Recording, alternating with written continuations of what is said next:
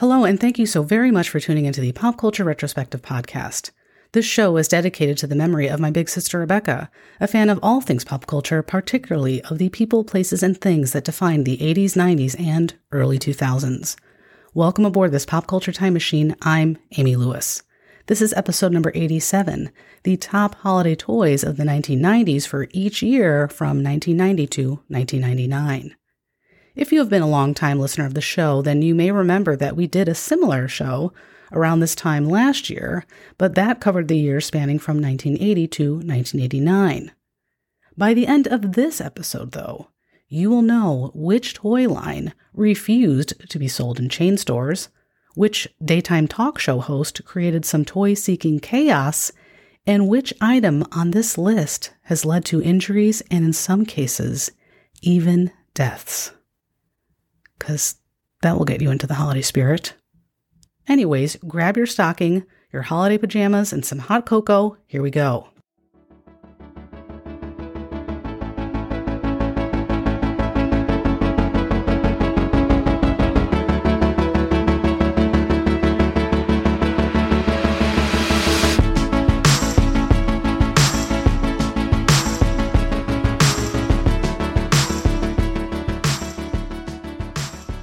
The top holiday toy of 1990 was the Teenage Mutant Ninja Turtles.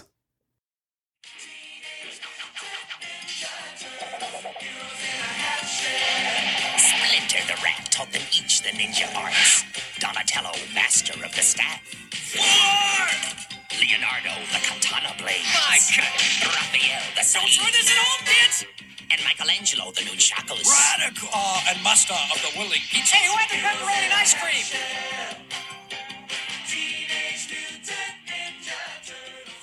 This isn't the first time that the Turtle Clan have appeared on a holiday bestseller list. They were actually a top holiday toy in the late 1980s as well. The action figures came to fruition when a businessman and licensing agent named Mark Friedman approached the two creators of the Teenage Mutant Ninja Turtles and offered them a deal to create toys and a television series. This was based off of their comic book series. The company he worked for made the foursome a little bit different and sort of softened them up a little bit from their comic book days. The Turtles became obsessed with pizza, and they replaced their potty mouths with catchphrases like Cowabunga and Turtle Power. They also made the story's villains, Shredder and the Foot Clan, less aggressive and more sort of absent-minded. Further, the Turtles were also given their own color scheme, which was displayed on a mask as well as elbow and knee pads. Don't need a helmet, but you do need elbow and knee pads even if you're fighting people. It makes a lot of sense. The hope was that by focusing on colors, people wouldn't focus on their weapons as much. They also softened the intensity of the Turtles and gave them each their own distinct personality. The hope was to make them more appealing to not only young children, but also their parents. Gosh, I wonder why. Oh, right, they're the ones that are shelling out a lot of money for Christmas presents. That makes sense. For example, Leonardo was given a blue mask with blue accents. He was looked to as being sort of the leader of the group, and part of that may have had to do with the fact that he was the oldest. He is very committed and dedicated to the study of martial arts. His weapon is a sword. Michelangelo was given orange accents. He is the lighthearted, addicted to pizza member of the group.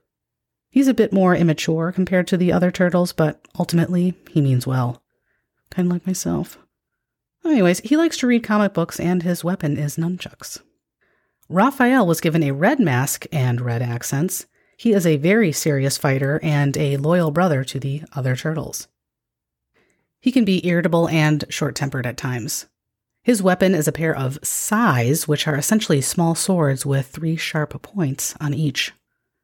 Donatello has a purple mask and accents. He is the inventor and creative genius of the group. He is not as quick to fight as the others. His weapon is a bow, which is a large wooden stick.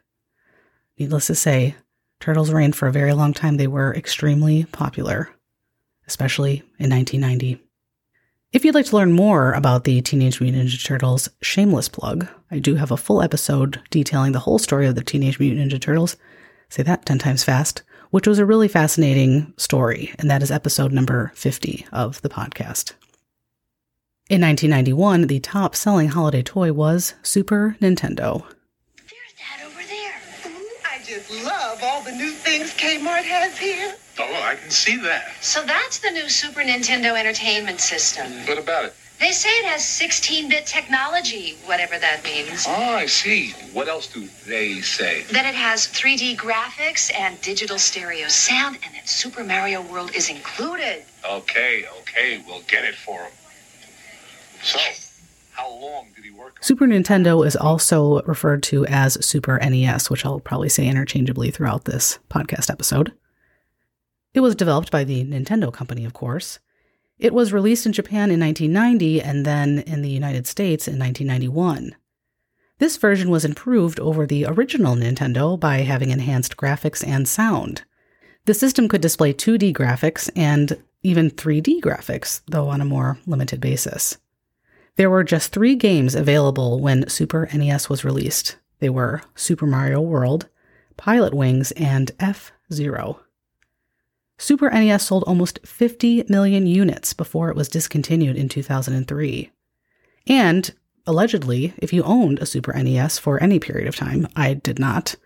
Nintendo and Sega were about as far as me and my sister got.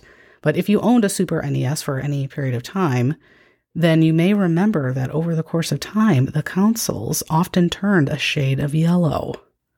Yuck. This was due to the choice of plastics that Nintendo made when they decided to put together the Super NES, not a result of it not working well. So I'm so sorry to those of you who have a yellow Super Nintendo Entertainment System. I bet it doesn't look very nice. I'm so sorry. And, if you want to learn more about the whole story of Nintendo, again, shameless plug, there's just so many tie-ins with this episode with some of my other ones, so I just have to mention it. So I did Nintendo very early on in the show. It's episode number 5, and listen with caution because the early episodes are good information, but a little bit dicey. Anyways, the top-selling toy of 1992 was the Talk Boy. Yes! Now you can be as clever as Kevin with Tiger's new Talk Boy tape recorder. Stop drooling on me. Stop drooling on me. It even has speed control. Hi, kids. We're home early. Hi, kids, we're home early. Tiger's new Talk Boy tape recorder comes with audio cassette. Hiya, pal. Look for Home Alone 2. Available. The Talk Boy was a tape cassette voice recorder and player based off of the device Kevin McAllister had in Home Alone 2, Lost in New York. The device allowed kids to record their voices and either speed it up or slow it down. In the movie, Kevin uses the device to check into a hotel, order food, etc. You could also play cassette tapes out loud, and I remember being a little, stinker in junior high and recording the Little Mermaid soundtrack onto a tape and bringing that to school to listen to in the hallway when we did schoolwork, and then, shutting it off really quickly when I heard the door open, the teacher was coming out. What a good use of my time. Anyways, in 1993, the top-selling holiday toy was Sega Genesis.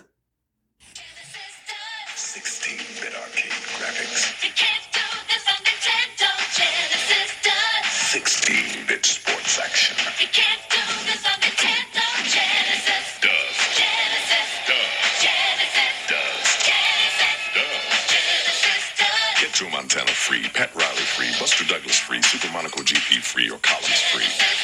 What Nintendo don't. Buy a 16-bit Genesis system between now and October. Sega was released in the United States in 1989. It is actually named after a book in the Bible, a first of its kind, sort of meant to sort of depict that there was going to be a new age of video games. In 1991, Sega released Sonic the Hedgehog, which ended up being a huge hit. People started buying the Sega Genesis system just so that they could play the game. And I will say, as a very dated video game player, Sonic the Hedgehog was a lot of fun. Definitely a lot of fun. The price of the console was actually dropped by about $10 in the early 1990s, which motivated even more people to purchase Sega Genesis. And at the end of 1993, Sega Genesis dominated the home video game market with 60% market share. This came after several years of what was dubbed the console wars between Sega and the Nintendo Company. 1994 was the year of the Power Rangers. It's the Mighty Morphin Power Rangers, teenage defenders of Earth. The Power Rangers are driven by the power of the ancient dinosaurs. Lately, evil space aliens have become a real safety hazard. Earth's only hope, the Power Rangers. Oh, yeah? No one can stop us. Just let them try. Mighty Morphin Power Rangers. And in case you're not super familiar, I'm vaguely familiar, kind of remember it, but the Power Rangers was a television show about a colorful group of superheroes that first aired in 1993. An excerpt from the New York Times dated December 5th, 1994, describes the Power Rangers and their rise to fame. Quote, "Welcome to December, holiday shopping, mistletoe, and the nation's second annual Mighty Morphin Power Rangers shortage. Wait, another case of missing morphins? It was not supposed to be this way. After all, the manufacturer cranked up 11 additional factories and said it is shipping 10 times the number of Power Ranger toys that it did last Christmas. Then the toys were so scarce that parents actually camped overnight outside stores to buy whatever they could get. It's kind of pathetic. Anyways, this year there are plenty of Power Rangers accessories, goodies like wristwatches, clothes, and lunchboxes, but there are also spot shortages of some Power Rangers characters. On Friday, for example, Macy's at Herald Square and the FAO Schwartz store on 5th Avenue were sold out of the scarcest of the Rangers figures, the white and pink ones. The Toys R Us stores in the New York City suburbs said that the sought-after figures they had were selling quickly and new shipments would blow out of the store, as one buyer said, when they arrived. In little more than a year, the Power Rangers' share of the market for action figures has jumped to 40% from 4%, and sales of the product line are approaching $1 billion for the year. $1 billion in 1994. That is a lot of toys. By comparison, sales of Cabbage Patch dolls were $550 million in their best year, while Teenage Mutant Ninja Turtles topped out at $450 million. Now, desperate to avoid disappointing their children on Christmas morning, some parents are driving to out-of-the-way stores that have managed, word has it, to obtain a cachet of Power Rangers.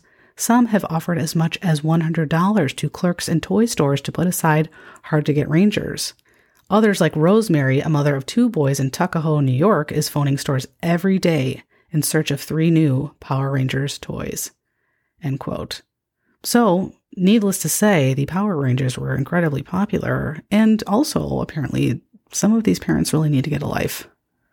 Because, I'm not spending 8 hours calling toy stores looking for toys. Not going to happen. Anyways, in 1995, the top-selling toy was the Beanie Babies. First I got Pinky, then I got Pinky. I got Pinky and Patty in the same week. What, Vanessa, catch something? Teeny beanie babyitis. Now at McDonald's, your kids can get teeny beanie babies in a Happy Meal. Real Thai beanie babies in a mini size. To toss, tuck, or just plain love. One's in each $1.99 hamburger Happy Meal you buy your kids. This teeny beanie babyitis, will she outgrow it? Not necessarily. McDonald's also has extra value meals starting at $2.99. The Beanie Babies were created by Ty Warner, who started his toy company, Ty, in the early to mid-1980s. His business started out of his home in Oak Brook, Illinois, not far away from where I grew up. Beanie Babies were first introduced in 1993. At first, they were a collection of various little bears in several colors that were soft to the touch and filled with bean-like plastic pellets, and it made it, very easy to display the bears and to position them sitting up. Warner made some critical decisions which drove up demand early on. First, he refused to sell Beanie Babies in chain stores like Toys R Us and Walmart. He also retired certain Beanie Babies with no notice, also driving up demand. He would often hint at retirements on the Ty website. This led to a market of rare Beanie Babies which drove up demand. And apparently in 1995, that demand was at its peak, only to fall dramatically. If you would like to learn more about the Beanie Babies, shameless plug number 3, I think, if you want to learn more about these crazy Beanie Babies and the whole story, the backstory, and its weird creator, very fascinating story, tune in to episode number 54 of the podcast. In 1996, I'm sure a lot of you remember this for one reason or another, the top-selling holiday toy was Tickle Me Elmo. funny going on. It's new Tickle Me Elmo. Your child tickles Elmo, and he talks. That tickles. And laughs. Tickle him again, and hold on, because his whole body shakes with laughter. Oh, boy. So be on the lookout. He's coming to a funny bone near you. Tickle Me Elmo, the newest huggable member of the Tyco Sesame Street family. Tickle Me Elmo was created by Tyco Toys. It was a plush Elmo doll that could talk and laugh and would vibrate when tickled. Yeah. Not dance or move around, vibrate. Shake. Kind of weird. Anyways, it wasn't a big hit at first until the toy appeared on the Rosie O'Donnell daytime talk show, and thus the Tickle Me Elmo craze began. Sales went from around 70 million to almost 350 million because of the toy being showcased on that show. People went to great lengths to acquire this toy. A Walmart employee in Canada was trampled by customers who just had to have this toy. Some parents were so desperate to get the Elmo that they paid upwards of $1,000 for an item that retailed for $29.99. Which again, parents, if you feel the need to injure a store clerk over a toy or pay way more than it's worth, kind of need to get a life. Maybe you should see if your local town has a library that you could maybe read a few books. Maybe even go for like a nice walk or something. Cook yourself a nice dinner. Please don't waste your time figuring out where toys are and hurting people. It's really not worth it. And I'm sure your child probably broke that toy 3 days after you gave it to them. So that was definitely worth it. Or not. Anyways, in 1997, the top-selling toy was the Tamagotchi. Tamagotchi, her new favorite pet. Yes. So what's that make me? Fish sticks? Oh, are you hungry? Oh, no. By all means, feed it. Play till your heart's content. Look, Goldie. I took good care of her, and she changed again. Change? How about changing some water here? Katie, Buzz is here. So Tamagotchi can pause. I can pause too. Want to see that again? Tamagotchi, the original virtual reality pet. More care. The Tamagotchi was a small keychain-sized electronic device that first appeared in the United States in May of 1997. Inspiration for this toy came from an advertisement, of all places, where a little boy was not able to bring his pet turtle on vacation, which was noticed by a toy executive. It struck a chord with him because he owned a lot of pets at the time. So, in an area of Tokyo, he brought up his idea of a virtual pet to his company, and thus, Tamagotchi was born. It allowed people who owned these devices to have sort of their own virtual pet. And on the packaging of the Tamagotchi, it reads, "Tamagotchi is a tiny pet from cyberspace who needs your love to survive and grow. If you take good care of your Tamagotchi pet, it will slowly grow bigger, healthier, and more beautiful every day. But if you neglect your little cyber creature, your Tamagotchi may grow up to be mean or ugly." That's nice. "How old will your Tamagotchi be when it returns to its home planet? What kind of virtual caretaker will you be?" Now, I was too old at the time, I think, when these came out to be really interested in this toy, but I know that my younger cousins were certainly very intrigued by Tamagotchi, as were millions of children all across the United States in 1997. Tamagotchi was a huge hit the day that they hit store shelves in the United States. The toys were so popular that they often sold out in stores, and scammers would swoop them up and then sell them for an inflated price. The average lifespan of a well-cared-for Tamagotchi was 12 days. Consumers really seemed to like the idea of having a robot-like creature to take care of. The popularity of electronic toys like Tamagotchi likely led to the development of the next item on our list. 1998 was the year of the Furby. The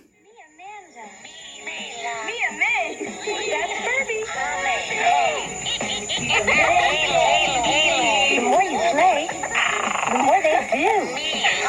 And say, Furby grows more amazing day by day.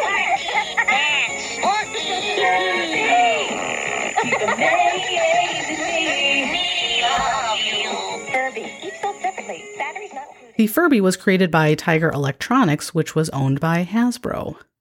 It took over a year and a half to create due to the toy's ability to move its eyes, open and close its beak, and talk. Furbies looked eerily similar to Gremlins, which were in a movie in the 1980s. My sister loved that movie, and she loved Furbies.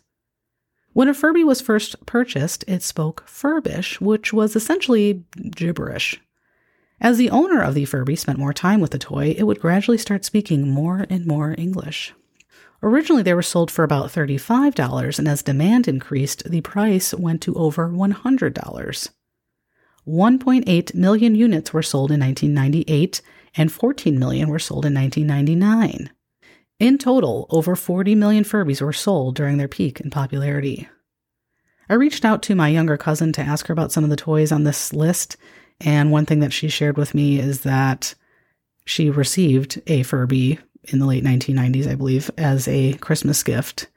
And she was so ecstatic when she opened it, which she was opening the present apparently while she was sitting on an inflatable chair from Limited 2, which is just screams 90s and I find hilarious. And she was so excited to get that toy, and she was prime age for this at that time. So I definitely remember that excitement. And my sister, who was a lot older than her, really enjoyed playing Furbies with her. And I don't know if it was my cousins, but my sister definitely painted her Furby's toenails, and she was like 18. So whatever, you know what? If you like it, you like it. Who cares? You can play with Furbies if you're a young adult. They're fun. Anyways, if you would like to learn more about Furbies, tune in to episode number 54. That's another very interesting story, and some offshoots of shows and other merchandise that was created with Furbies is quite fascinating. And that brings us to our final toy of the holiday season that was very popular in 1999. The Pokemon. You want new Pokemon to capture? Capture them all! Captain Heavenly Pokemon! Poliwag, Poliwhirl, Poliwrath, Pokeball Blaster! I gotta catch your own new Pokemon. And when I train them, I will be the Pokemon Master! Ash and Pikachu, Squirtle, Psyduck! New Pokemon are here. Can you catch them all? Pokemon Master! Sold separately. Electronic Psyduck. Pokemon started in 1996 as a Game Boy game, and the rest is, history. Pokemon, roughly translated in Japanese, is pocket monster. The premise of Pokemon is that a Pokemon is a furry creature with magical powers that lives alongside humans. At first, there were just over 100 different species of Pokemon, but now there are well over 1,000. The Pokemon craze lasted until about 2002, but it's still popular today. My youngest son is actually a huge Pokemon fan. He has a yellow Pokemon sweatshirt that he wears multiple times per week, but, we wash it, of course. The game was so popular that it was eventually made into a television series, an extensive toy line, trading cards, books, and even movies. And, I'd be remiss if I didn't mention Pokemon Go, the game. I found a good description of the game on tomsky.com. The site says, quote, Pokemon Go uses GPS coordinates as your in-game character walks around a real-world map according to your physical location. Once you're done setting up your character, you will see yourself on a map surrounded by some Pokemon. And this is probably the most bizarre thing that I learned while doing my research for the show. But in case you didn't know or have forgotten, I think I've forgotten and repressed this. A lot of people have actually died because of Pokemon Go. There have been countless accidents and acts of violence surrounding this game. And so what I'm going to talk about a little bit here next is just some of these situations that have happened. And I certainly don't think violence or injuries or death is funny, but just as somebody who's dealing with some pretty overwhelming grief, I have to find the humor in things when it's just ridiculous. So just bear with me here. If I'm laughing, part of it is just being uncomfortable, and part of it is just trying to find the humor in something that is ultimately really sad. So I'm not making this up. There's a website called PokemonGoDeathTracker.com. Yep, it exists. I was on it the other day, and it has a timeline of all of the alleged deaths and accidents associated with the game. So far, there have been, allegedly, 24 deaths and 62 injuries. There's a big, counterclock at the counterclock thing at the top of the website, which is very interesting. So apparently fights have broken out over disagreements while playing the game, and an elderly woman was hit by a driver who was playing the game. I mean, forget Grandma got run over by a reindeer this holiday season. I mean, it's really Grandma got run over by someone who needs to get a life. Don't get me wrong, grief is certainly no joke. And like I said, if you've been listening to the show for any length of time, then you know that this show is a result of grief, really, that I've been dealing with since my sister passed away in 2019. However, when I read this ridiculous Pokemon Go story, specifically, I just couldn't help but imagine a conversation happening in my head between that elderly woman's daughter and the rest of the extended family.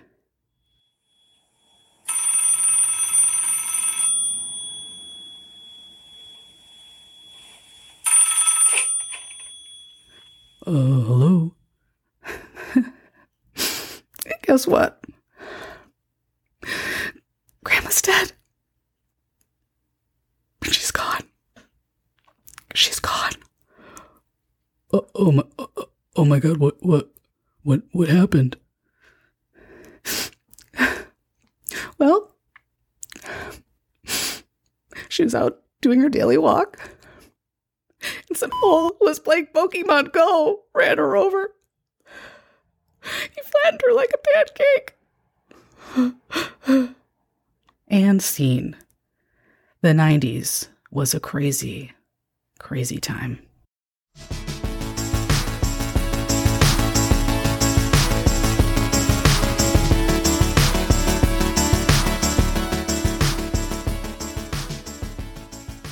I hope you've enjoyed this look back on the top-selling toys of the 1990s, spanning each year of this memorable decade. This show is intentionally being released on my sister's birthday. She would have been 43 this year, so as you can imagine, as much as December is an exciting month for me with the holidays in my family, there will always be a part of me that is missing, especially this time of year. I will never get to reminisce about my childhood with my sister ever again, which is heartbreaking and devastating, but reliving these memories has been incredibly therapeutic. Thank you for tuning in to the show this year, and other years as well. Thank you so much to the listeners of the show and the guests who have been on. I've made some amazing connections with some really wonderful people. And thank you to my family and friends for their support. I'll be off for the next few weeks as I sort of revamp things, got some things in the works, but there's a lot of really exciting things to come in 2024. Until then, be kind, be safe, and hold on to your memories.